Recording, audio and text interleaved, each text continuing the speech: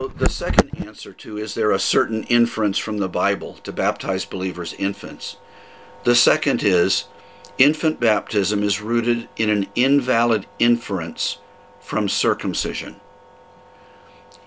In Reformed Protestant circles, not in Lutheranism, not in Anglicanism, not in the Roman Catholic Church, not in Eastern Orthodoxy, etc., but in our nearest theological friends, in the Reformed Paedo-Baptist, Reformed Protestants, this would be the most common or standard argument, right?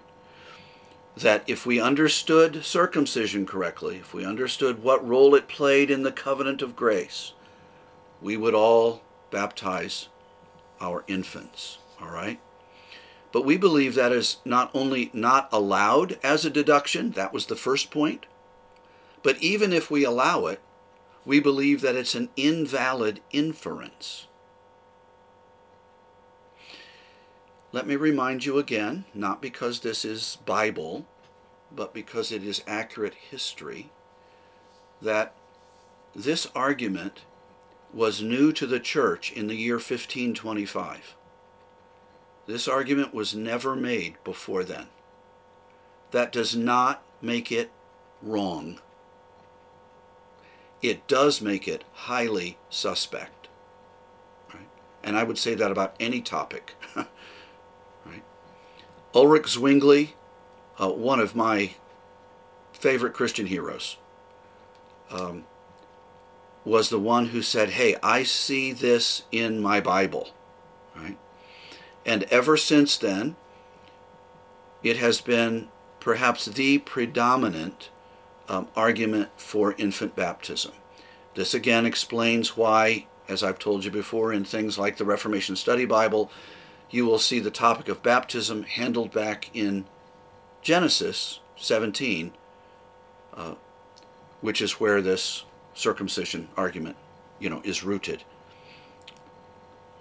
This argument goes something like this, for those of you who are not familiar with it. And let me just say before I get into this, there are a lot of different variations of this argument. Multiple books could be and have been written both to defend and defeat the various forms of this argument.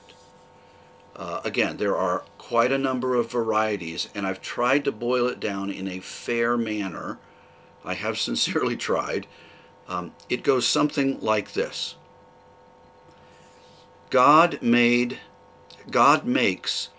an everlasting covenant of grace with believing Abraham. Right? He did that back in Genesis. Promising to make him fruitful, to make nations and kings come from him, and to be his God and his descendants' God forever. Now, Abraham and his descendants, or his seed, had to undergo circumcision. That was the sign of the covenant in order to keep the covenant. That meant that every infant male descendant had to be circumcised to be part of the covenant family or community. And that's certainly true. That's plain on the surface of it. If you were not circumcised, you were not part of the covenant. As a male, you were not part of the covenant family. From this story, Reformed Paedo-Baptists derive the belief that the covenant of grace is made with believers and their children, and that this is an unvarying principle for all ages.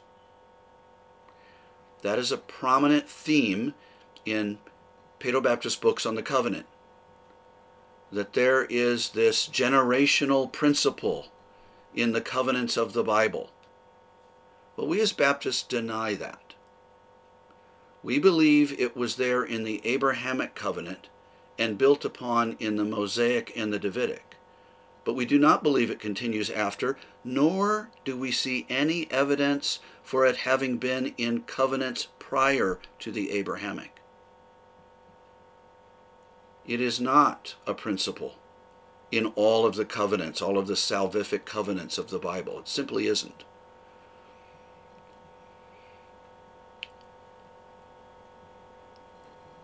So they reason that children in the New Testament, like in the Old, are included in the covenant with their believing parents. Finally, since baptism in the New Testament is the equivalent of circumcision in the Old, the infants of believers, of course, they're not circumcised, they're baptized.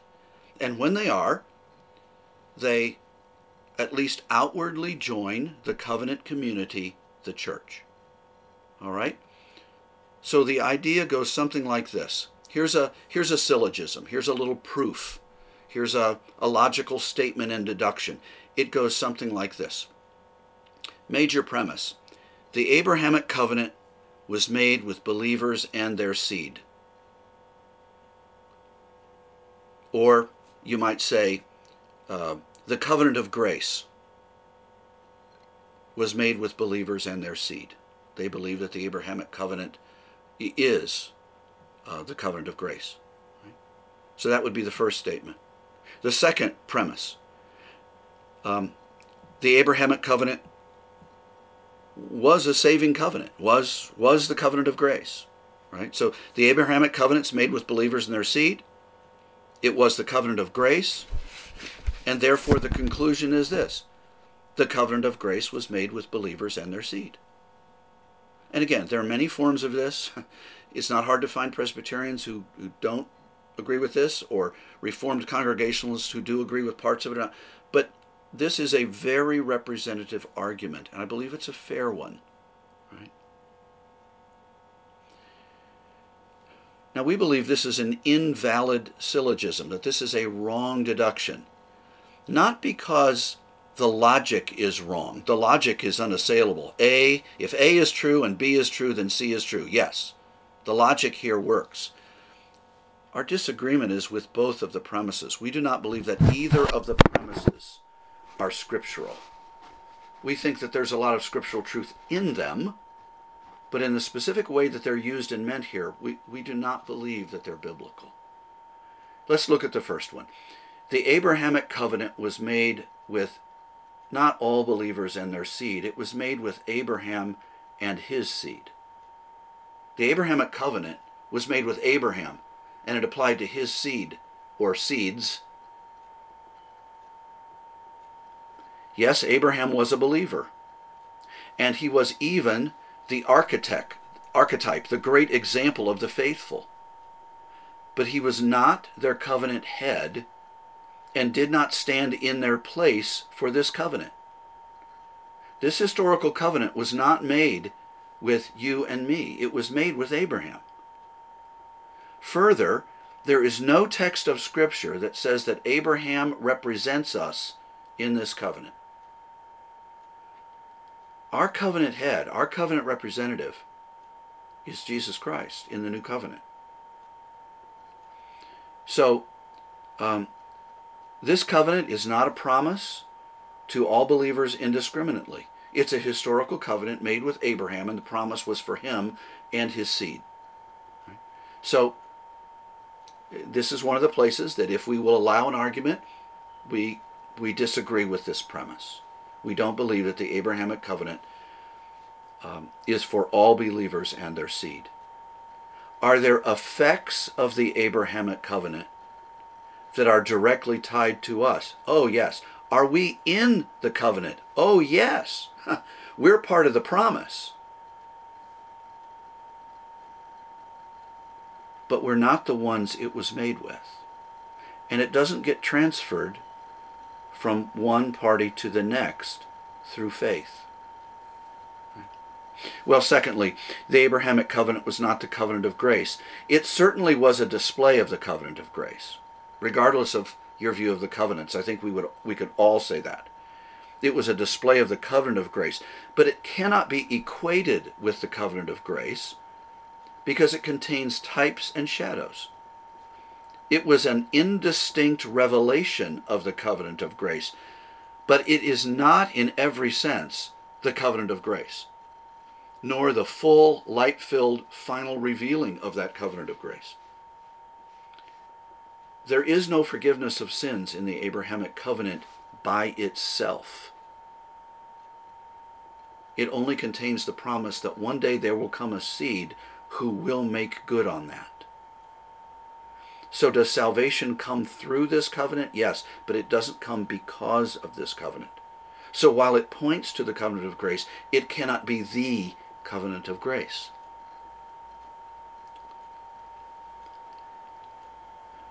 This is also language that's too broad to be properly biblical. You'll often read or hear statements like this.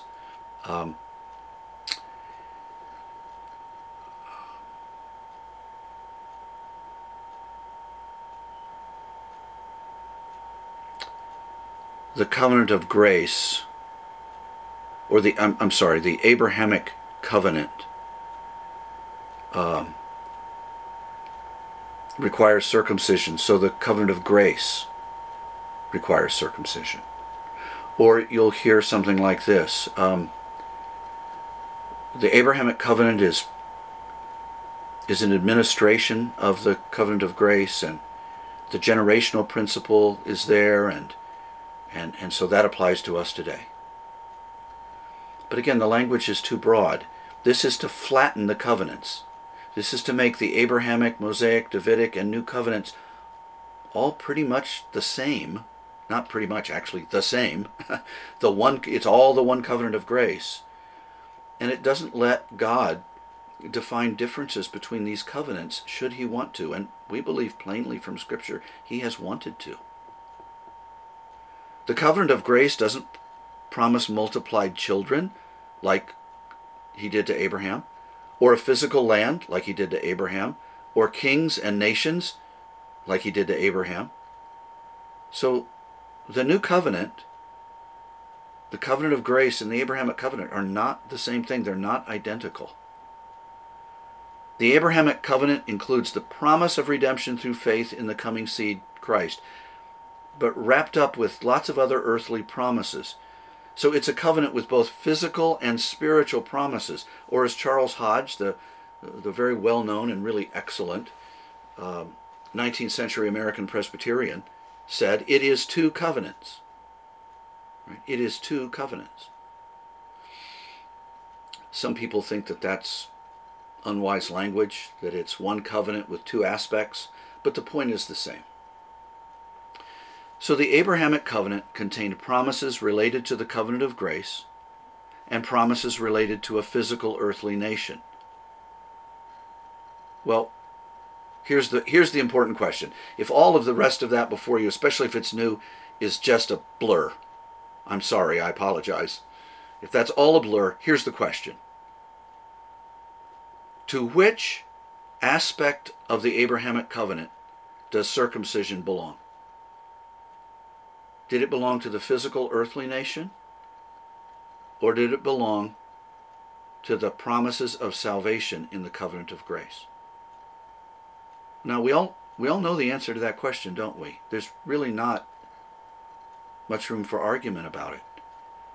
Since circumcision is now fulfilled in Christ and done away with in Christ, it must be a part of the physical earthly national covenant. So there's no justification for bringing that old covenant practice into the new covenant church.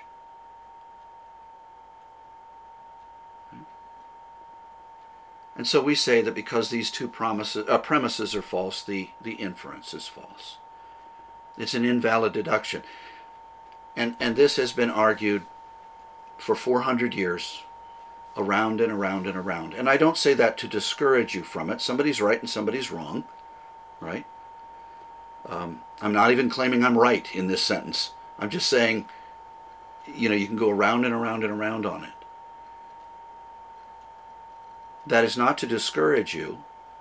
It's to urge you to study your Bibles, ask God for help, and trust that he will lead you into true practice. All right?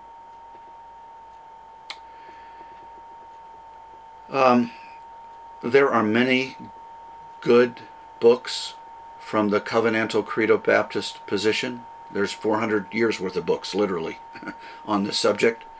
Some of the best ones would be David Kingdon, his book, The Children of Abraham. That's really excellent. I do think it's out of print, but if you can find a copy on a used book site, it's just absolutely superb, and it's short. It's short and right to the point. The proper inference is that all who have received the fulfillment of circumcision, which is regeneration, they're spiritual children, and so the spiritual children of Abraham. And so they should receive the outward sign of entrance into the new covenant community, which is baptism. All right? In other words, physical children of Abraham should be circumcised. The spiritual children of Abraham should be baptized. That's the Baptist argument contra this invalid deduction. Physical children of Abraham should have been circumcised. The spiritual children of Abraham, those who by faith grasp Jesus Christ, they should receive baptism. They should receive the new covenant sign of entrance into the covenant community. All right?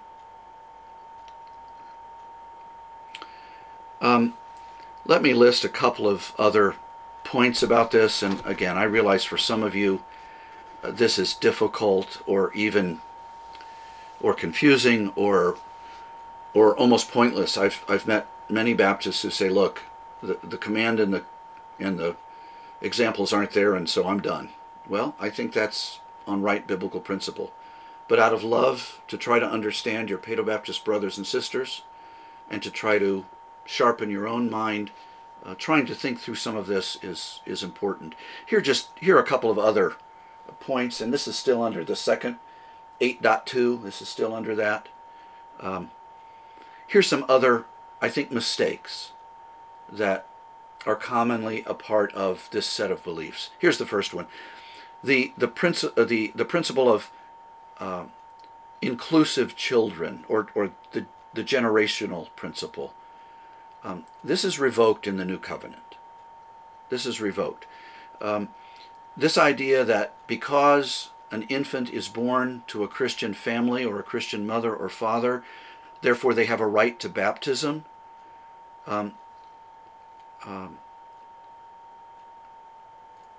Some kind of thinking like that is clearly found in the Abrahamic covenant, but not about faith, just about physical descent. The question is it continued in the New Covenant? And if so, how is it? Well, let's let the New Testament answer that, because that's the Protestant way of interpretation. Here's a simple question. Who are the children of Abraham in the New Covenant? Who are they? Is it those who have been circumcised or received the supposed New Testament equivalent, infant baptism? No, it's those who, like their father Abraham, believe. Romans 4:11, Abraham, quote, is the father of all who believe.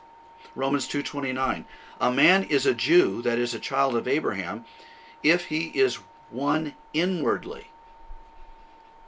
In the New Covenant, the generational principle of blood is done away with, and it's replaced with the generational principle of faith. I have sons and daughters in the faith. I have birthed a few by the grace of God. They should be baptized. Not necessarily my physical progeny. The fulfillment of this principle, which was an Old Testament principle, is come in Christ. The old is gone, the spiritual, the new is come. So the children of Abraham are determined spiritually, not through physical birth. Here's a second thing. This argument that we've just made, and you can find this over and over and over again in the Paedo-Baptist literature, is that circumcision and baptism are equivalent. And the Baptist position is that circumcision and baptism are not equivalent. They are not identical. They are related because they both relate to Christ, but they are not identical. They are like each other in some ways and not like each other in other ways. And since there are differences, it's not unreasonable to think that perhaps there are different subjects under a different covenant. Baptism is not the direct fulfillment of circumcision. Christ, in his work of circumcising the heart in regeneration, is the fulfillment. Colossians 2:11. Everything in the Old Testament is fulfilled in Christ, even these ceremonies. So baptism does not directly fulfill it, and it is not identical. And remember, as some of you have pointed out to me, Pastor, I think I'm getting it. They have to be identical, because if they're not identical, then maybe there's some differences. Yeah, that's right. Maybe there's some other differences. No, they must be identical, or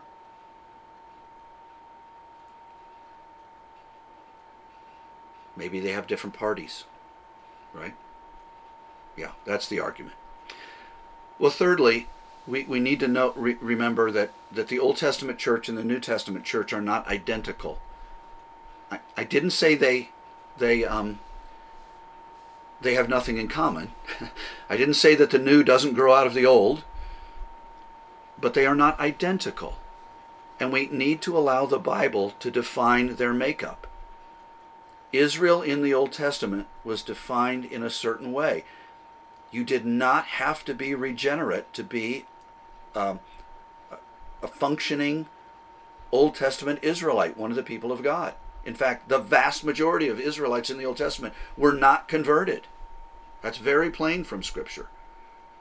And yet they were members in good standing in the Old Covenant church or people of God. But the New Testament church is defined differently. Jeremiah 31, Hebrews 8. And it's the fulfillment of circumcision. That's the beauty of this argument. We Baptists fully embrace it. It's regeneration. That's what is the basis for entrance into the new covenant community. Right? Well,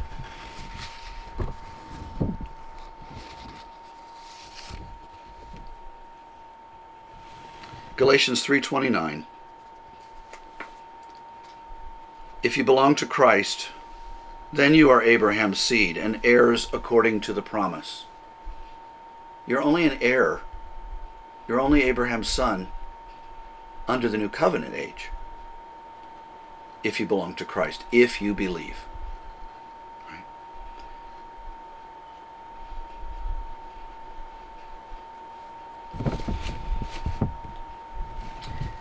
In Scripture, there is what we call progressive revelation. That is, over time, God gave more light about himself and his Christ and his way of salvation. And some of the pictures or types were very shadowy, but as time went on, God gave more knowledge that explained them. We believe that's what's happened in the New Covenant. In the New Covenant, the knowledge reaches its pinnacle in the revelation of Jesus Christ, right? John 1:17, the law was given by Moses, but grace and truth came through Jesus Christ. What's the relationship between the Old and New Covenant? Shadow and reality. Promise and fulfillment. So are there some similarities? Oh, yes. Are there some differences? Oh, yes. And one of these is the makeup of the people of God, and therefore who should be receiving the sign of being a part of the people of God.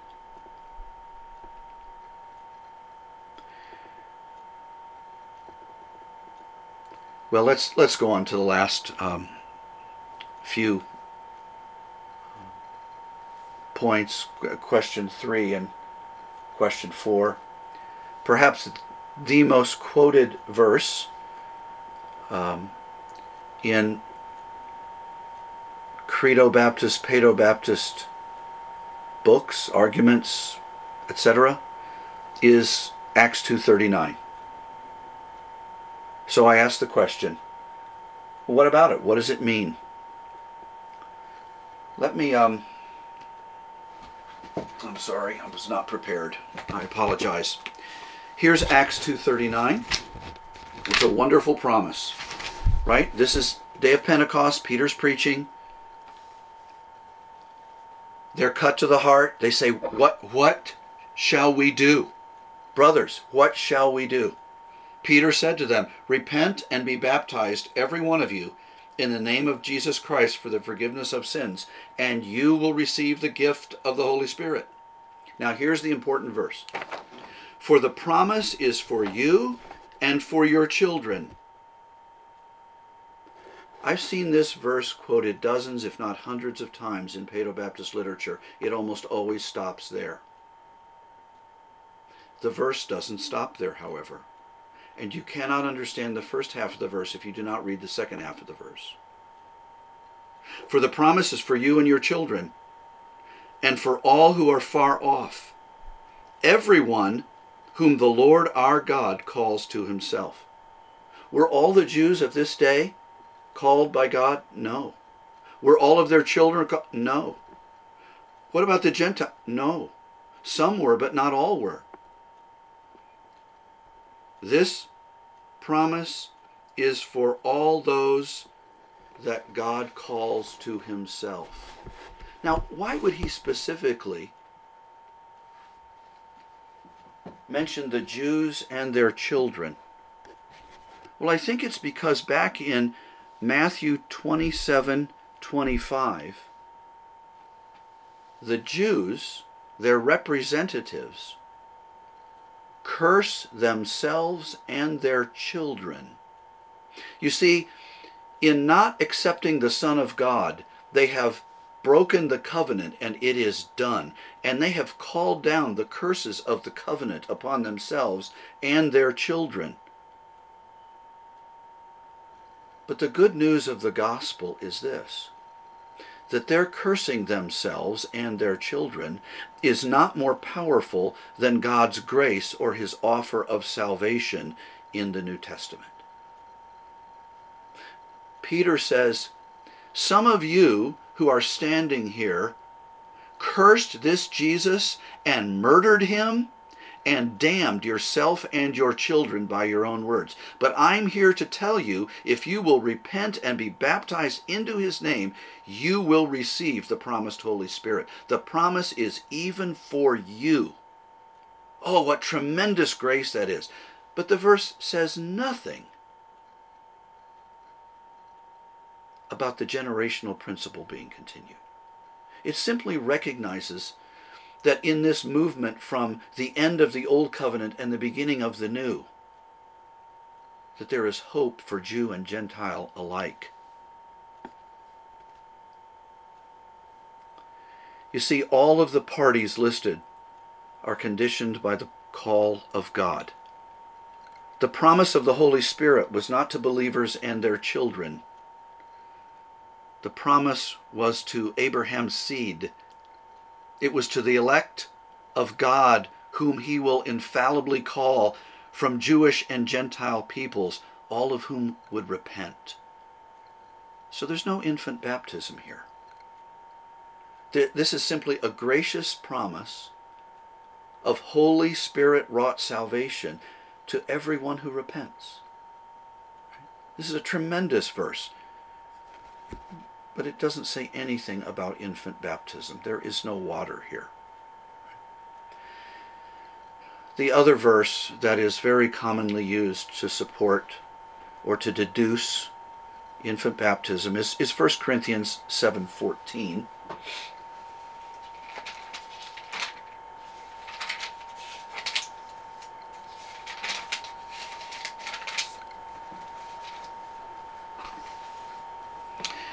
He is giving instructions in this chapter about various situations in marriage. This is not directly about the church, or it's about marriage.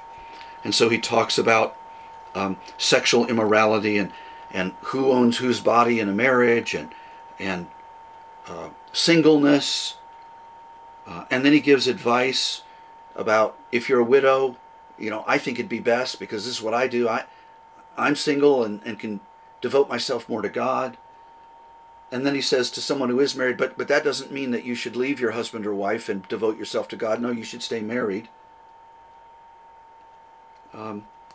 Don't divorce your husband, even if he's not a believer, and vice versa. So let me read beginning at verse 12. To the rest I say, I, not the Lord, that if any brother has a wife who's an unbeliever and she consents to live with him, he should not divorce her.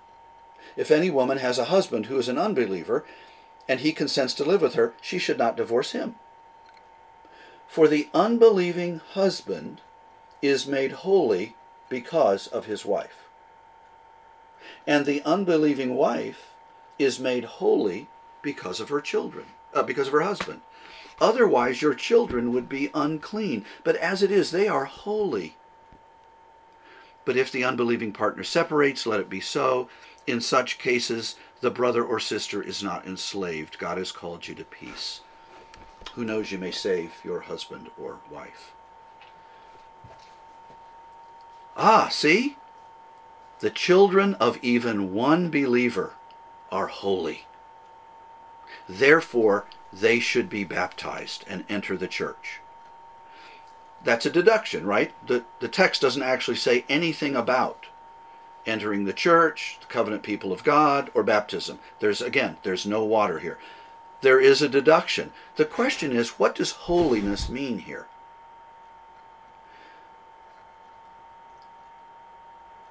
Most Baptists, and many, certainly not all, and probably not a majority, but many Paedo-Baptists recognize that in this context, what holiness means is legitimate.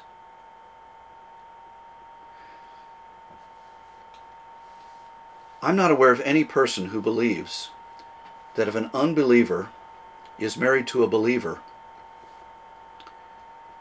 that the believing wife makes her husband a Christian, makes him holy, in the set apart to God and pure now. I'm not aware of anyone who believes that. It can't mean that, right? That's not how salvation happens. That's not how sanctification happens. What does it mean? He means just because a Christian's married to a non-Christian doesn't make the marriage illegitimate. And your children in this marriage, they're not illegitimate either. The word is actually a very strong word here. If we were to do this more bluntly or plainly, we wouldn't say, our children are unclean. What he's actually saying is, otherwise your children would be bastards. So the context here, this is a context of the home. This is the context of marriage. This is not about the church. This is not about some kind of covenantal or federal holiness, neither for the husband or the wife or the children. This is simply to say that despite sin, God's foundation of marriage still stands and it should still work. And Christian, don't you be the one to break up the marriage. If the unbeliever leaves, let them leave. You don't have to fight them on it. But don't you initiate that, because it's still a real marriage. It's legitimate. And so there are many who understand it that way in many Reformed kinds of teaching. All right. Well, that's